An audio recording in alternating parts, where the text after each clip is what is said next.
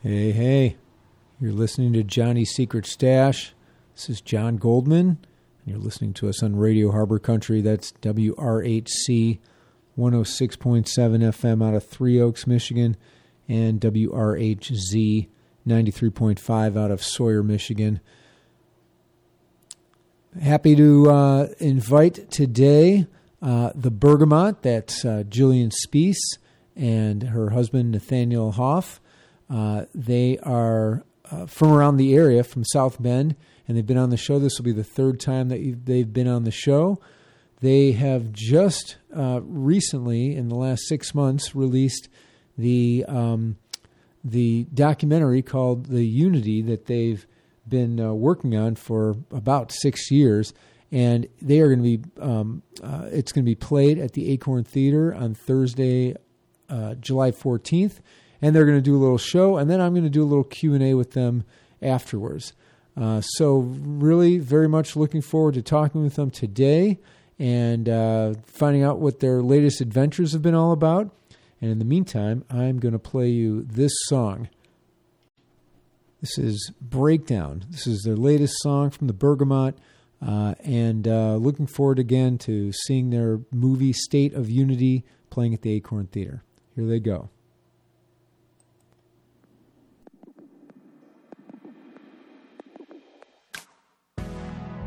Today I had a breakdown, so I went and lay on the ground. I tried to get up, but I just keep falling down. So I closed my eyes till it was dark out. I cried out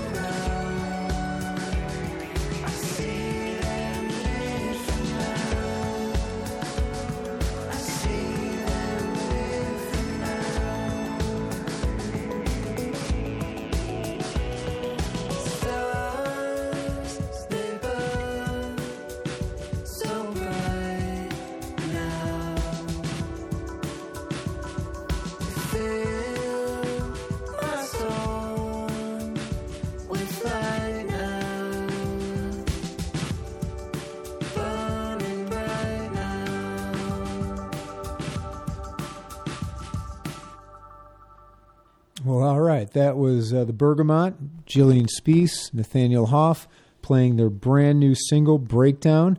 And looking forward to talking with them in just a few minutes. Just wanted to mention that Johnny's Secret Stash is underwritten by Kara's Cottages, one of downtown Kalamazoo's first Airbnbs. Kara's Cottages are within walking distance of local shops, breweries, and some of Michigan's most beautiful walking trails. Additional information at karascottages.com. That's Karas and Cottages with a K. Yep. All right, I'm here. I'm welcoming Nathaniel Hoff and Jillian Spiess, who make up the Bergamot, from originally from South Bend, Indiana, and they are coming back home to display their documentary, which has won a bunch of different awards. I can't wait to hear more about that, called State of Unity. And it's going to be playing at the Acorn Theater on Thursday the 14th, along with a little mini acoustic concert, I think. And then the three of us are going to have a chance to talk after the movie about all your fun exploits and, you know, all kinds of things about the movie. So where, and I think you're also playing at the Three Oaks Dewey Cannon Park, playing music in the park this Saturday, the 16th. So you've got a lot of stuff coming up this weekend. And this is your third time on the show. Thanks again. That's I really appreciate you guys coming on the show. You're always a pleasure to talk with. So anyway, thank you. It's a joy being on the show. Oh yeah, thank you. So State of Unity, and so I know that you guys were in the Sedona Film Festival, and I want to say the Richmond, Virginia Film Festival. What were some of the other ones that you had the movie in? Yeah, so we had it. We premiered at the Sedona International Film Festival, where we won the Excellence in Filmmaking Award at the premiere, which was pretty amazing. Yeah. We had no idea that was going to happen. And then after that, we had it at the Paris Independent Film Festival, where it won the Best Documentary. That one. And then we won Best Directors at DocuFest. And then recently we were at the Richmond International Film Festival, and it won the Artistic Pioneer Award. And then we just announced today that we got accepted to the Montauk Film Festival out in Long Island. Oh, wow. So it's been busy. And yeah. You know, just outstanding. Well, that's great. Yeah. Thank you. And have you been playing along the way as well? I mean, I know you came out with a new single, The Breakdown. But have you been playing along the way as well?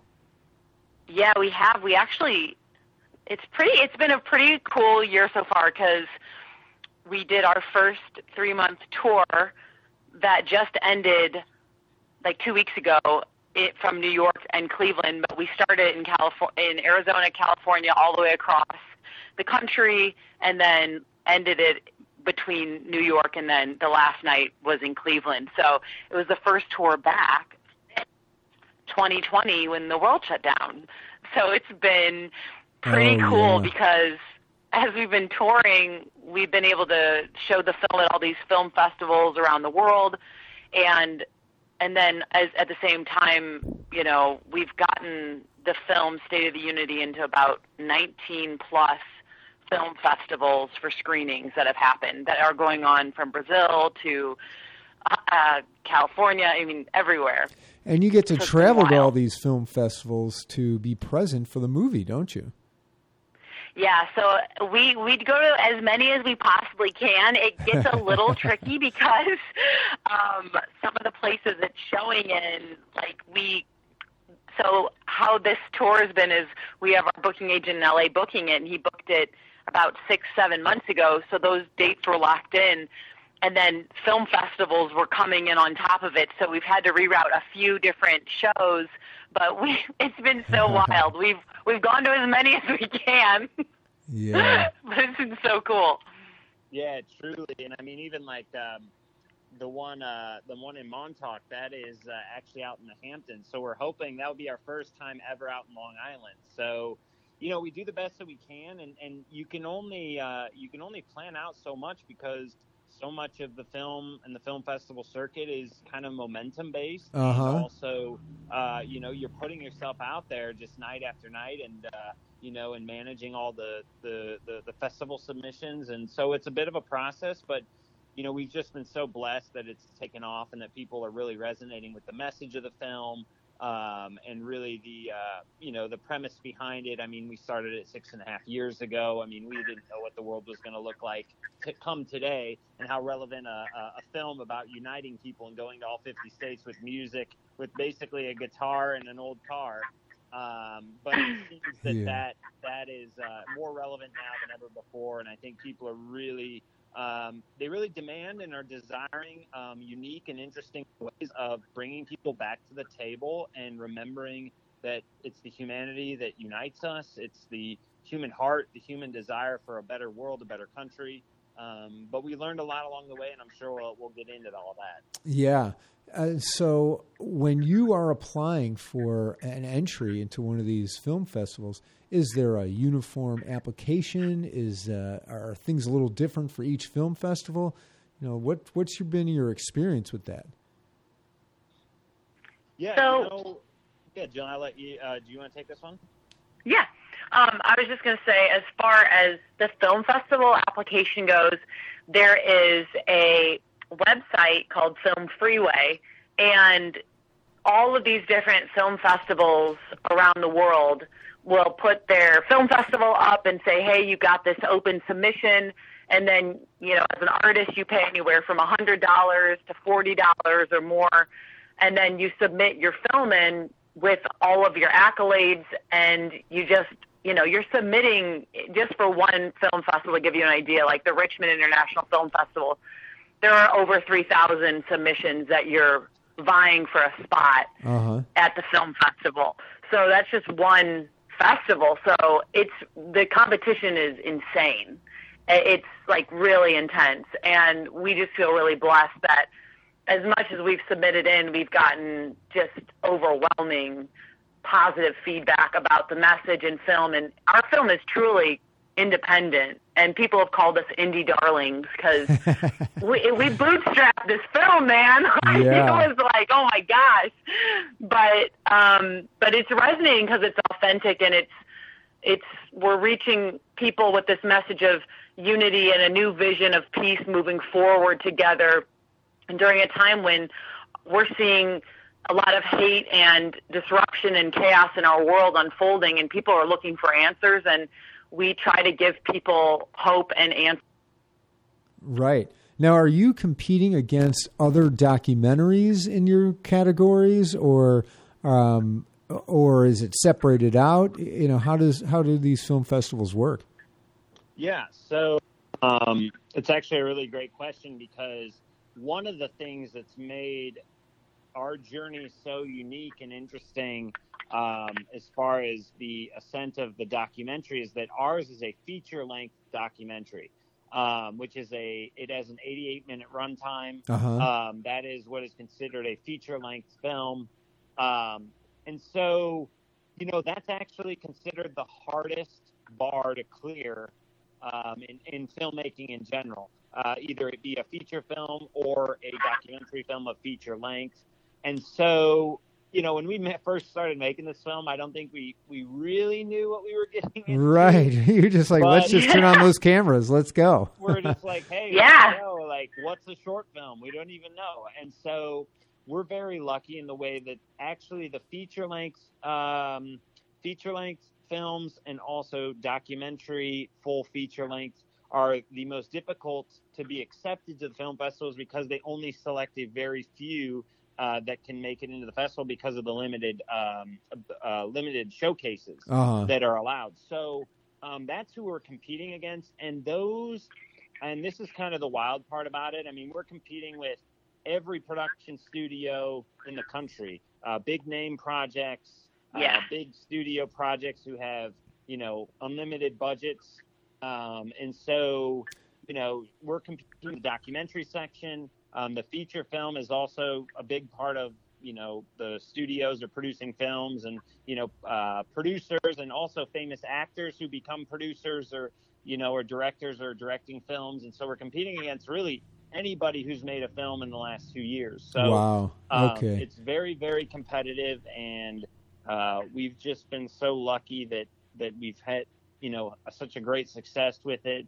And, but, that ultimately just kind of speaks to the idea of what the film is, and, this idea that there's a better world out there. And it's the film kind of goes on this journey of two people with an idea to go out and, unite people through, music community and collaboration to make a film about it. And we thought, oh, how difficult can this be?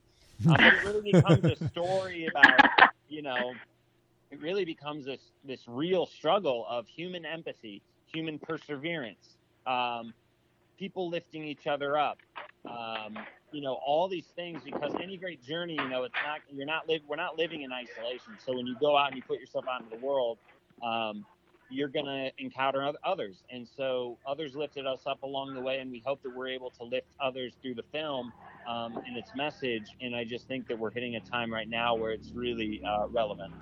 When you go to these film festivals, do you get to watch some of the other films that you're pitted against? And, what did you think of some of those other films? So we do get to watch the films that we're pitted against, but what's so funny is in the film world, other filmmakers who have gone through the journey to make a feature-length film or even shorts, we all became friends. So we're all rooting each other on because we all know how difficult it was to just get selected. So just getting selected into a film festival is success. Yeah. Because you're literally up against thousands of films. And so just to get that, like, hey, congratulations, State of the Unity was just selected for Montauk Film Festival, get that email in our email. We every time we scream, we're like, yay, we did it. Yeah. So now you gotta so when travel you there. go, yeah, and then we travel there, and it's just such a jubilee of all these different creative artists from all over the world coming together, and we're all in, community, and so we're rooting each other on. And, when it gets to the award part, I don't know. I think everyone's very humble. I don't know anybody who goes into the awards thinking, oh, well, I'm going to win. You're just happy to be there. And then when you win, you're like, oh my gosh, I can't believe I won. And you cheer everybody on. Yeah. Yeah. Have you gotten to meet, any other filmmakers that you've developed, friendships with at this point? Yeah, absolutely. We've, first off, I was going to say most of the films that we've gone to have been absolutely fantastic. Films about, there's one called A Crack in the Mountain that is about this cave that was discovered in Vietnam, and we met the director Alistair, and we've become really good friends with him. The funny thing that we laughed about, we met in Sedona, and the funny thing that we laughed about was that his film took 6.5 years to complete as well. So we were like, no way, we both started this journey late 2015 or early 2016. And just an incredible body of work that he put together over the 6 years. His involved, basically going to a part of the planet that just was recently discovered in the last, 10 years. And really, so it was that remote that it's that remote and that far off in the Vietnam. It's a cave, and it's called A Crack in the Mountain. I'm sure it'll be probably in the next year available on streaming services. It's an incredible film, incredible idea. But we also got a chance to a good friend of ours, Miles, did a feature-length film called Albatross, and that film will be coming out this fall. And we got a chance to sit with him and talk about. He was at the screening of our documentary and really loved it, and it was just fun to kind of pick his brain because he comes from the feature-length world, which is that's a very different world than documentaries. Feature length is very much budgets and planning and scripting and all the details of, making sure the film looks amazing and color coding and all that stuff. And we come from the documentary, which is, a lot of times just a shoot from the hip type filming. And but I think that that's kind of the fun part of it, is that, you know, it's fun to watch feature-length films because we all know so many and that we all love them. You know, I think of a lot of the feature-length films. I love Lord of the Rings and Happy Gilmore or whatever. You know, there's so many good ones. And but I also love a lot of documentaries, and it's a totally different part of the brain. I think it engages. And so it was really cool to meet how these different people, you know, these different people from all over, they're making these films, and we're all kind of working together, but yet there's a lot that interconnects us through our journey in the process. And I do want to say something real quick. When Nathaniel's talking about a feature-length film, so he's talking about feature-length narrative films, because our documentary is also considered a feature-length film, but it's a feature-length documentary. So right. a narrative film, is like... You mean like a fictional film, or based... Exactly. Yeah, it's written, it's got a script behind it and all that. Yep. And you guys Actors, yep. Yeah, I mean, you guys had an idea, and then you just started filming, basically. You had this idea to take this car and do a certain number of shows over a period of time, and you filmed it all. And how did you know when to stop filming, for instance? So that's a good question, because the initial goal was to tour to all 50 states during the 2016 election period, performing over 262 concerts in over 200 cities. Wow. So it took us 8 months to properly complete that tour, and we ended the tour. We started the tour in New York City, and we ended the tour in South Bend, Indiana, our hometown, by doing a massive benefit concert for Memorial Children's Hospital for them to help them bring on their first ever music therapist. And it was so cool to end that tour back in our hometown where everything started, when we met in high school and fell in love and created music from here before we moved to New York. So we essentially shut the cameras off in February of 2017. So we started filming in 2015. Uh-huh. As we were prepping, because we're like, well, we're going to make a documentary, so we should get some behind the scenes beginning, planning stuff. And then we filmed for the 8 months during 2016, starting January 2nd, and then ending October 22nd. And then we picked up the camera again to get some conclusional pieces in 2017 as kind of things in America were shifting. Yeah.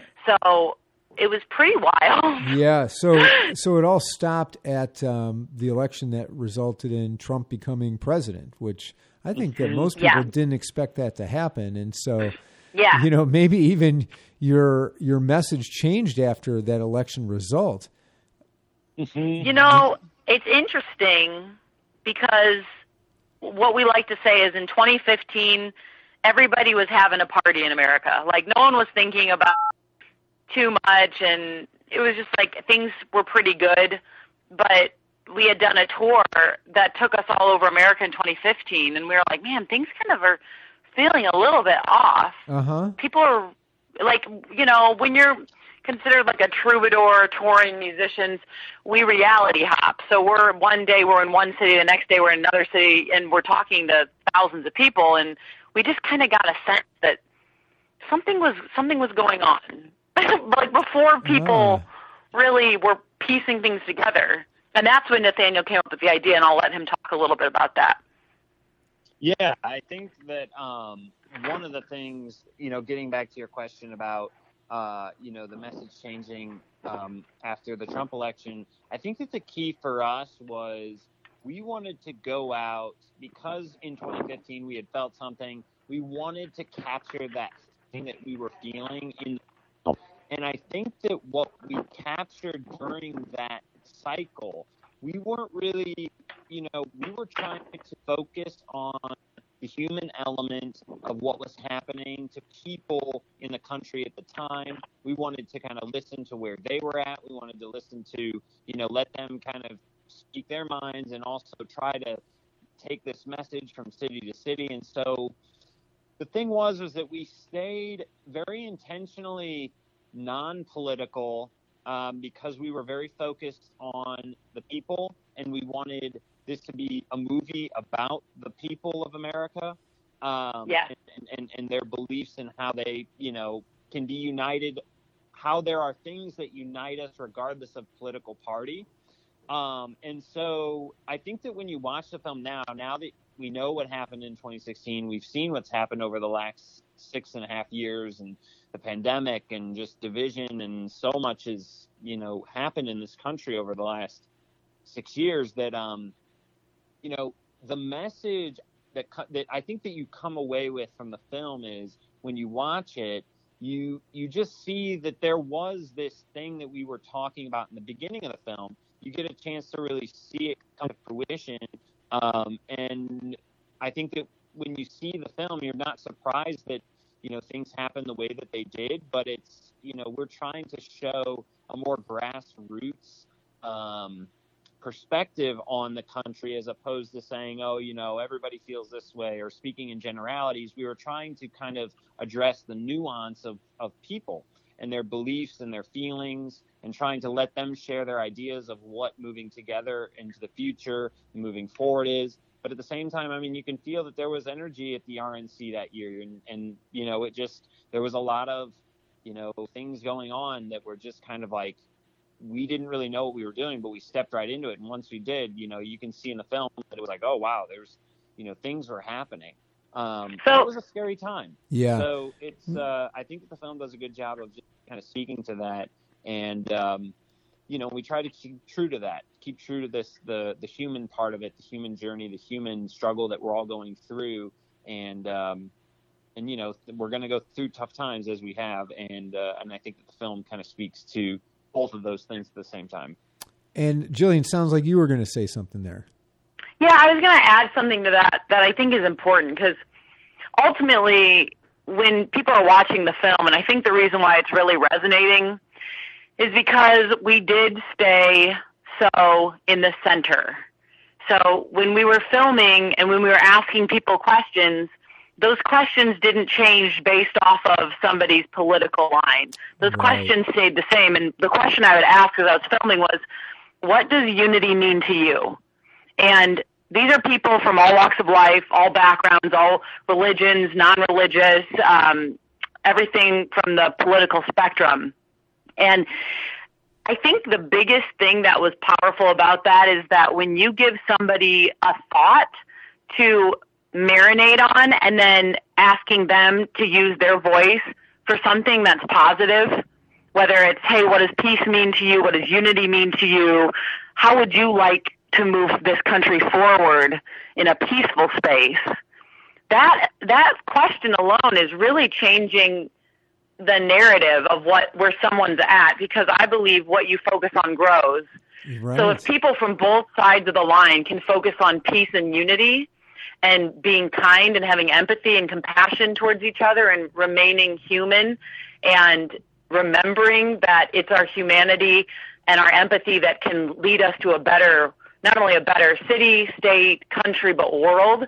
I think that's very important right now, because we're so focused on hate and the bad things that are happening, which, trust me, there are a lot of bad things happening, and it's very easy to get swept up by that. But if we want to build a better future, it's important that we focus on the values that will take us there, and a vision that will take us there. And I believe very deeply that art is one way that can speak to all people, no matter who they voted for.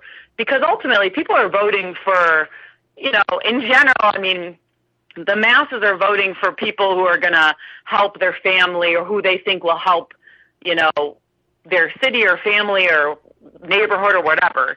And whether that's right or wrong, it's just we have a bipartisan system, so that's just what we have right now. But I think if we can get people to think bigger and to have a new vision going forward, revolved around unity and peace, and doing small things daily to help, first you have to love yourself before you can love your neighbor. So there's a lot of that woven in as well.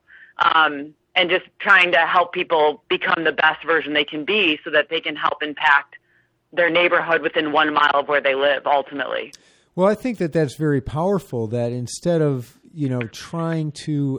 instead of asking questions that might have solidified a particular person's membership in a political party or solidifying their position on a certain issue, you opened it up to, hey, how do we unify? How do we, instead of bifurcate, instead of separating, how do we unify? And I hear what you're saying, and it sounds like that was a very powerful way to approach this, and made people think in a different way. That we're not just here to take sides, and the bigger picture is how do we okay, fine, people are going to be taking sides, but how do we combine our strengths and to achieve something? And so, you've created this idea among the people that you were listening to and talking to. The other thing that kind of struck me is that the thing about a documentary, you go in and you basically, you had an idea, you turned on the camera, and then it just kept evolving. Certainly. And so then you stopped filming in January of 2017. And now here we are 5.5 years later. You had an opportunity to shape the movie through editing that, and so in doing that, did you try to keep it honest to what you actually filmed? Did you try to shape it into something else? What was that editing process like? Yeah, we could do a whole hour-long session. Right. 5.5 years in 30 seconds. Go. It's like, I'll try to give like a synopsis of what happened in 5.5 years in basically less than 5 minutes.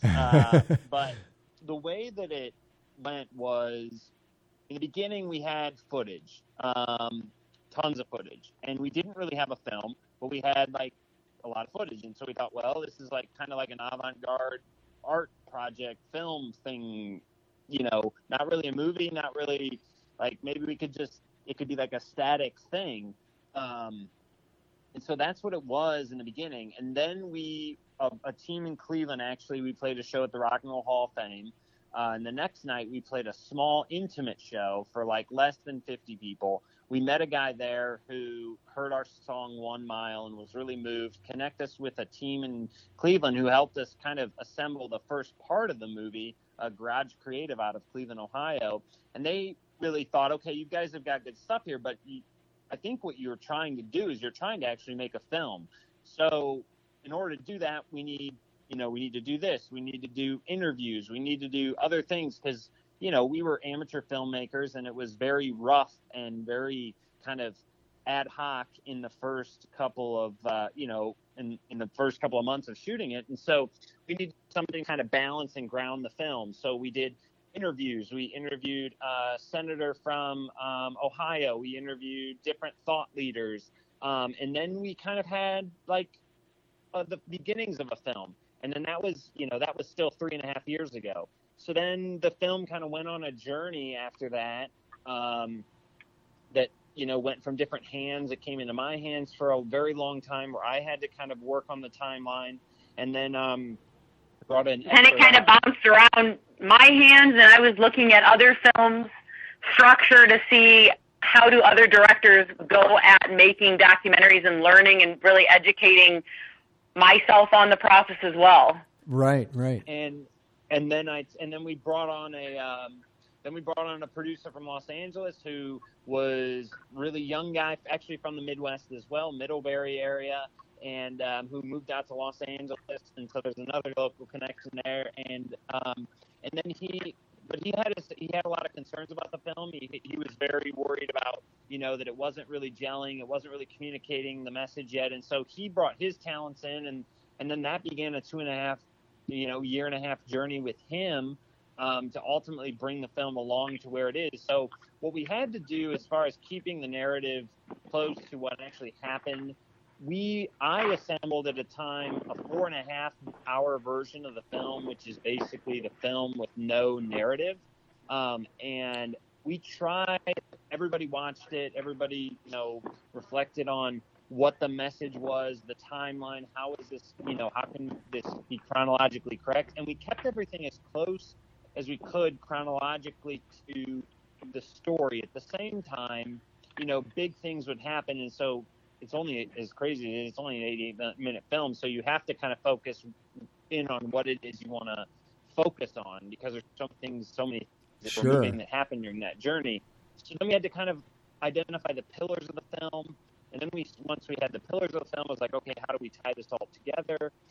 And I feel like at that point, for me in the making of the film, I felt like I really was fighting really hard with the authentic voice and story of the film, because so much had happened that it was easy for us to go in different ways and maybe cater more to where we're at culturally now.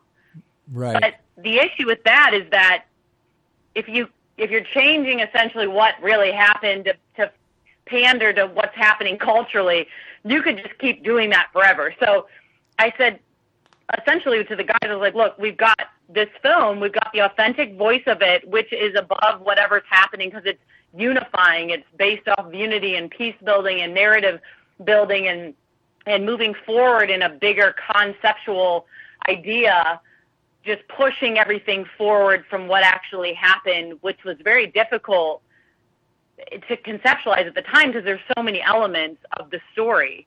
So all three of us had to really get together and whittle down what is the authentic voice of this, and why does that matter now? Like, what about this is relevant, and how, we had to pull those pieces out but keep the real story. Yeah, right. So this is what I was thinking about, that by the time you went to go edit it, you shaped it to be a little bit more timely in terms of what you now know to have been the case. But it sounds like you avoided that pitfall by really focusing on keeping it true to, what you actually saw and what you heard. And I think that was a terrific decision. It sounds really great. Did you? In putting this together, do you have any thoughts on doing this again? I mean, it sounds like you've done a very good job here. Is this something that you can see yourself doing again, or?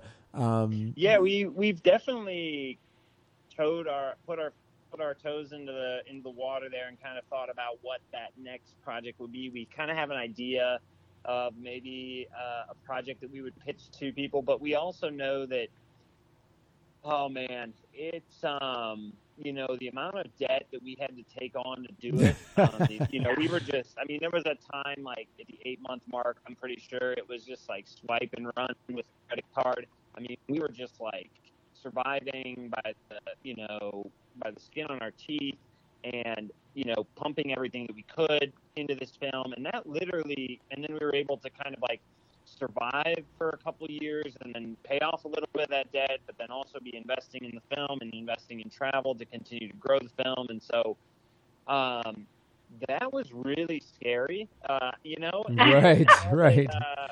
The way that I say is in your 20s, like, go ahead, like, have fun with it, do some crazy stuff, make some huge mistakes, and you can still recover. And but we definitely would do it again, but we know that there's probably a process that we would want to follow. And that's something that we've met and gone to the different film festivals and talked to different filmmakers about future films, is that, the consensus that they had is, you've done this film, it's been successful, you've created now something is very easy to share with potential investors going forward if they would want to work on a film with you. And so you could have a salary, you could have, like a normal life and still be making film, because film is a very much a supported art form. And so it's something that we've considered, but man, we've learned so much that we know that there are many things that we can avoid along the way in order to make the next one, but also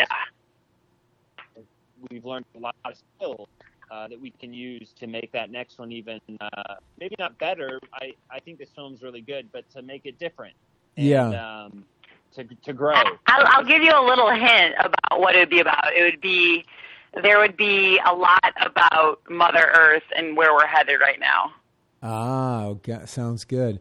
Well, I will say that, there's only so many movies you can make about the two of you traveling around and playing in concerts, I mean, there's a limit on audience acceptance of that kind of thing. So, and you're not slowing down with your musical career either. I mean, we were just talking about the Breakdown song that you guys just came out with. Was this a song that you created during COVID or as part of a bigger album? What's the origin of the Breakdown song? Yeah, so there was a time period, and this goes back to the film as well. So Breakdown has a huge moment in the film. There's a really important piece that you'll see in the film about, it's this Texas and when you see it in the film, you'll know more about it. So, hey, real quick, I think your phone is breaking up a little bit. Oh, John, can you hear him okay? Yeah. We are having that problem today, but I was just checking my phone to see if maybe there was it was on a weak signal, and mine's not. So, yeah, this is just the magic of cellular phones. It is. I just want to make sure you could hear, or if he needed to move or go outside or somewhere closer. Yeah, I don't know, Nathaniel. I couldn't even begin to suggest it. It's the kind of thing. As soon as you start talking about there being that issue, then all of a sudden it goes away, and then you're like, "Oh, what were we trying to fix?" Yes, that's perfect. I just wanted to see if he could do something. Yeah, I'm going to try. I'll see if this makes it a little bit better, but I'll continue what I was saying. Okay. Yeah. So Breakdown, the song was actually composed during COVID, and it was part of the film had taken on kind of its trajectory. We kind of knew where it was headed as far as a film and the storyline and the hero's journey and all the elements of the film that we wanted to make happen. And so when we went into COVID, it was kind of a blessing because there was a ton of time to reflect and a lot of time to think about the film. We had lost the gig that we were opening for One Republic, and now we had been given this blessing, which was just on the film and just kind of get it to the finish line. And so songs that was written, I had a whole template of songs that I really wanted to develop in order to make the film the best it could be. And I was like, okay, we need a song that's, emotionally triggering, and we need something that's like really heartfelt and like makes you want to cry. We need a song that's, going to be like rocking. We need a song that's, 145 BPM.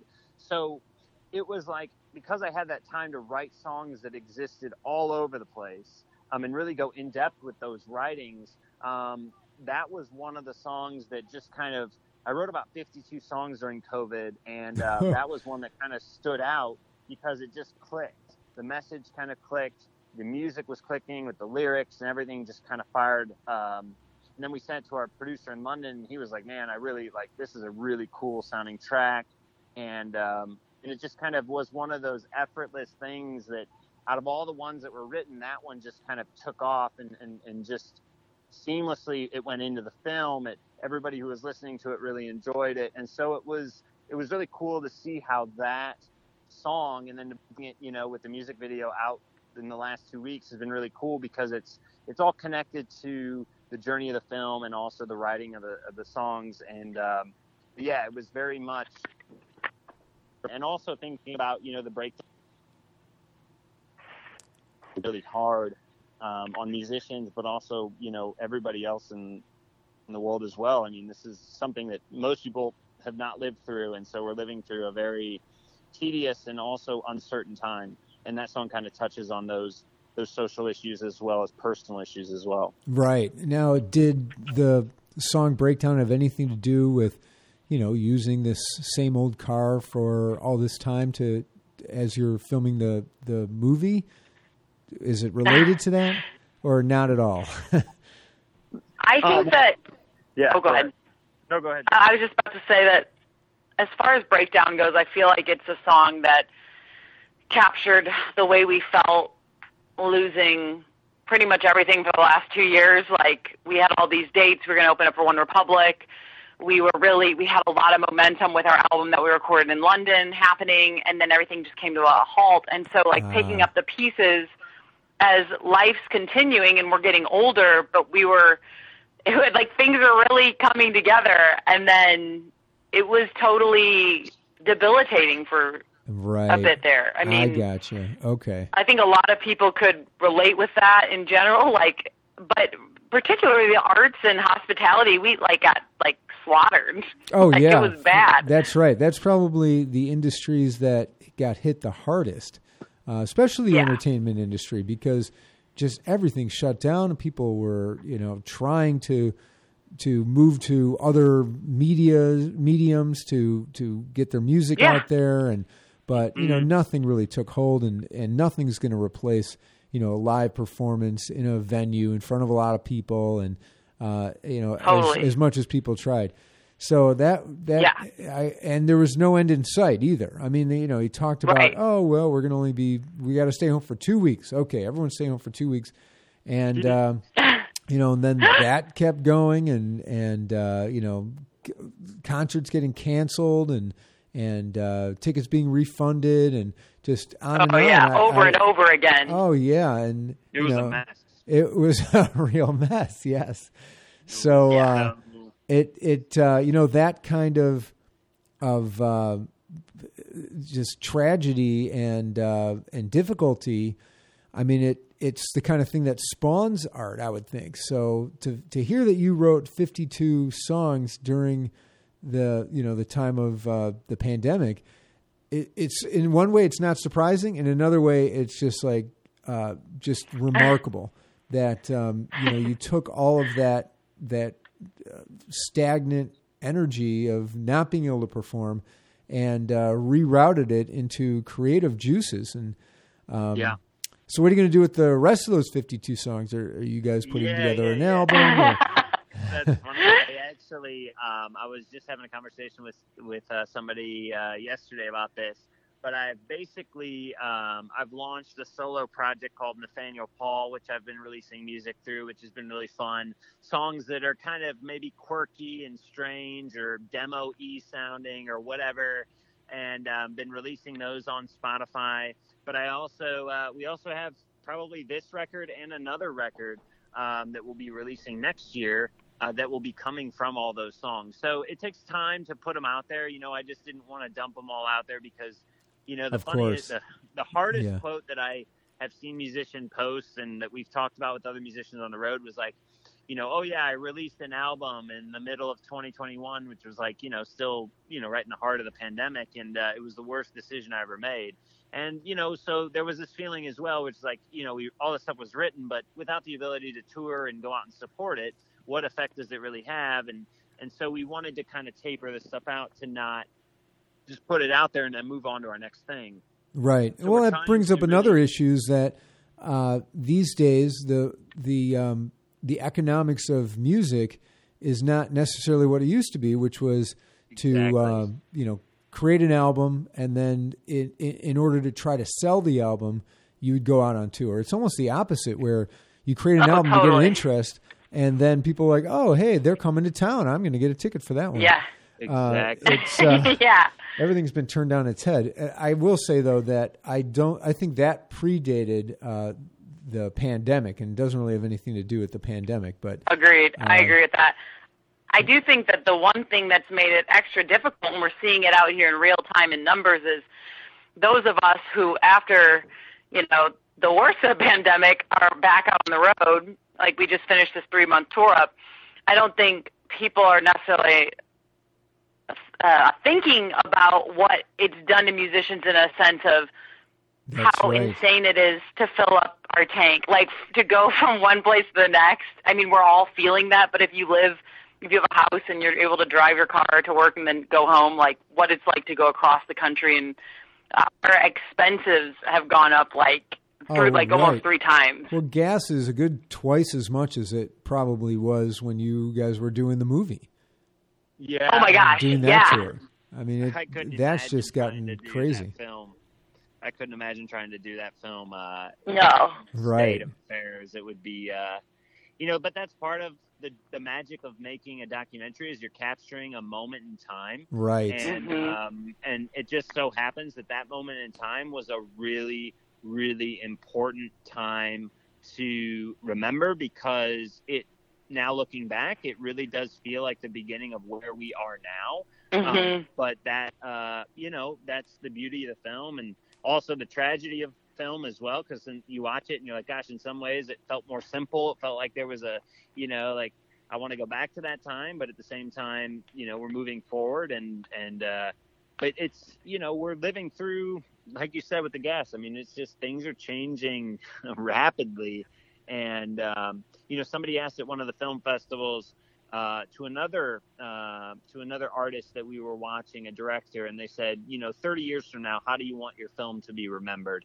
And, that just got me thinking a little bit about our film and, just thinking about the idea that, parts of art, I think art really starts to make sense to people when you consider the context.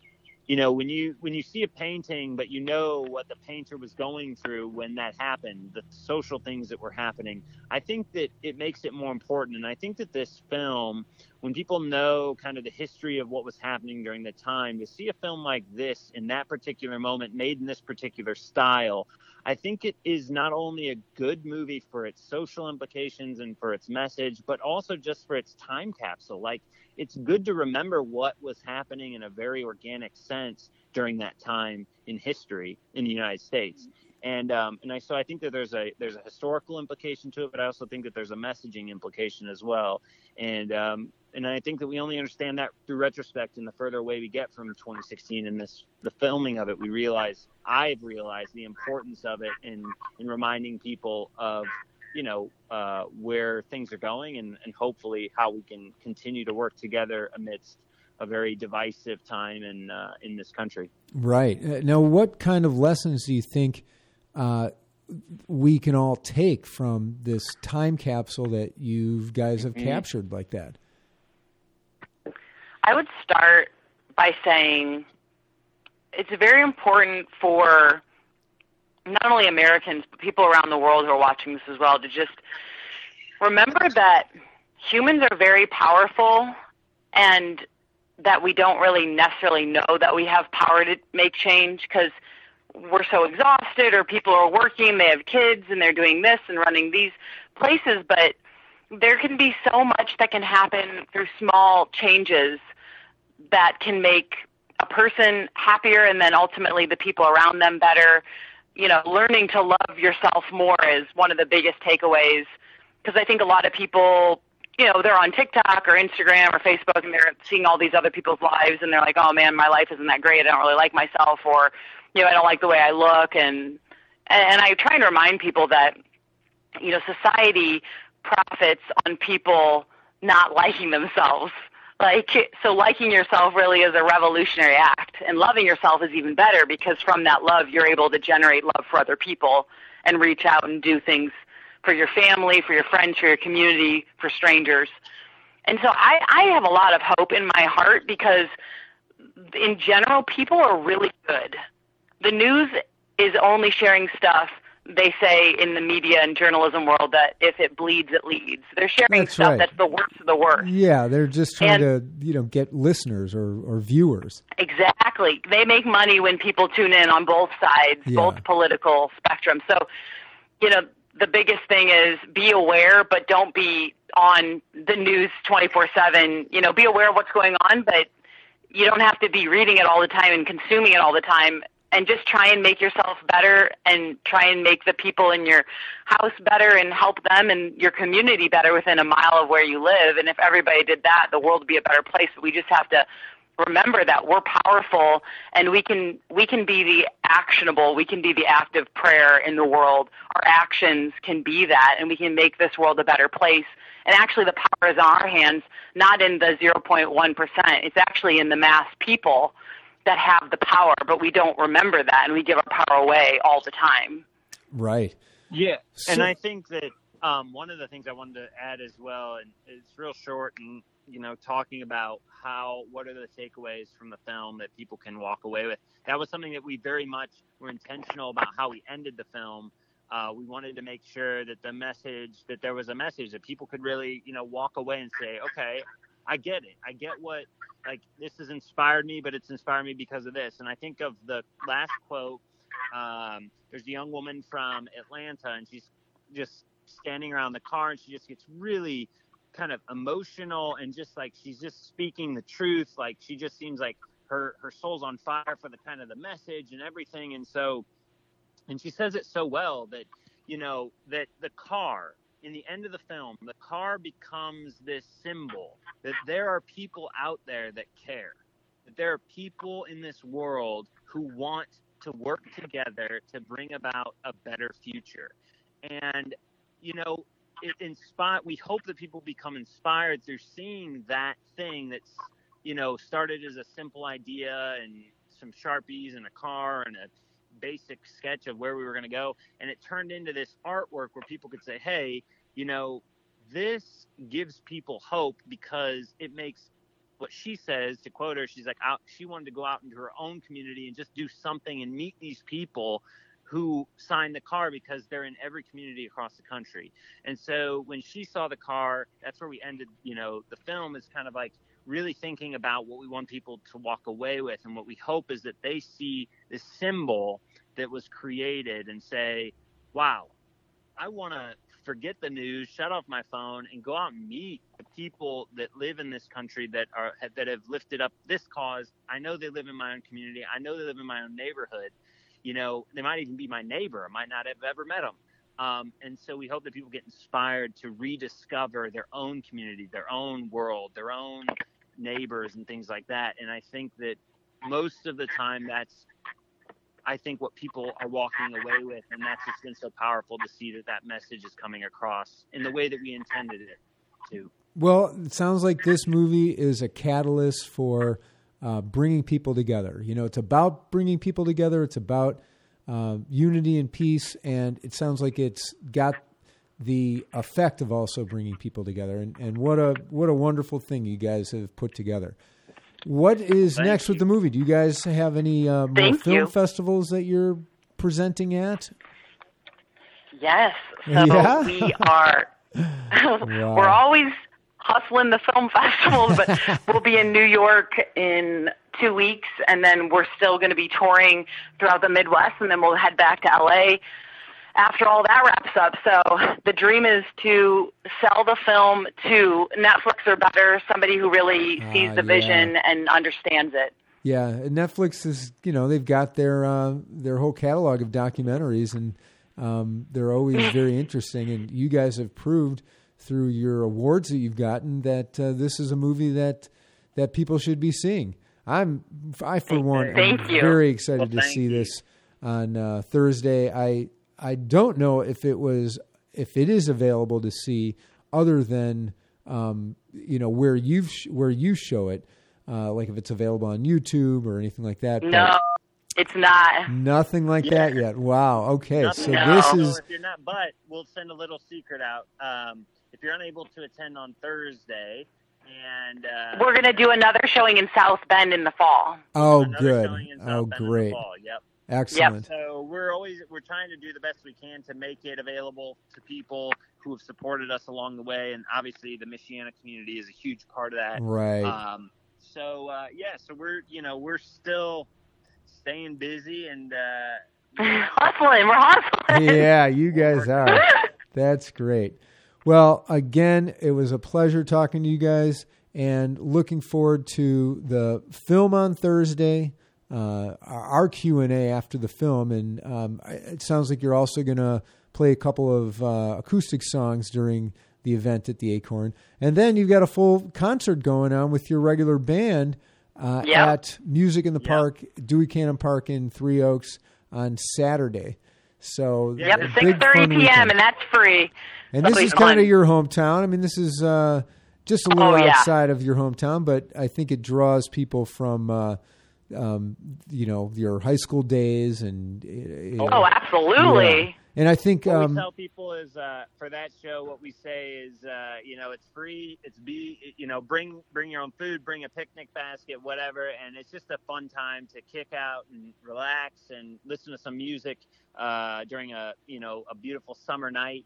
And it's such a fun time to do that and just celebrate music, because ultimately that's what brought us here. So we're just so thankful to give back to the community and just bring people a show that they can enjoy a little bit of the summer evening, if you will. Yeah. And John, thank you so much for having us on your show. I'm so happy is this our third time, right? This is your third time, yes. I love it. Well, I do too. This is super cool. Yeah. Well, thanks again. And this is Jillian Spees and Nathaniel Hoff, the Bergamot. And again, they're playing their movie, State of the Unity, at the Acorn Theater on Thursday, and then playing a regular concert at Dewey Cannon Park in Three Oaks on Saturday. And thanks again, guys. Take it easy. Our pleasure. Thank you, John. And that was Jillian Spees and Nathaniel Hoff of the Bergamot. Always a pleasure to talk to those guys. You've been listening to Johnny's Secret Stash, and I'm John Goldman, and you're listening to us on Radio Harbor Country, 106.7 FM out of Three Oaks, Michigan, and 93.5 FM WRHZ out of Sawyer, Michigan. Again, we are underwritten by Kara's Cottages. Kara's Cottages are one of downtown Kalamazoo's first Airbnbs, located within walking distance of local shops, breweries, and some of Michigan's most beautiful walking trails. Additional information at karascottages.com. That's Karas and Cottages with a K. Good night, everybody.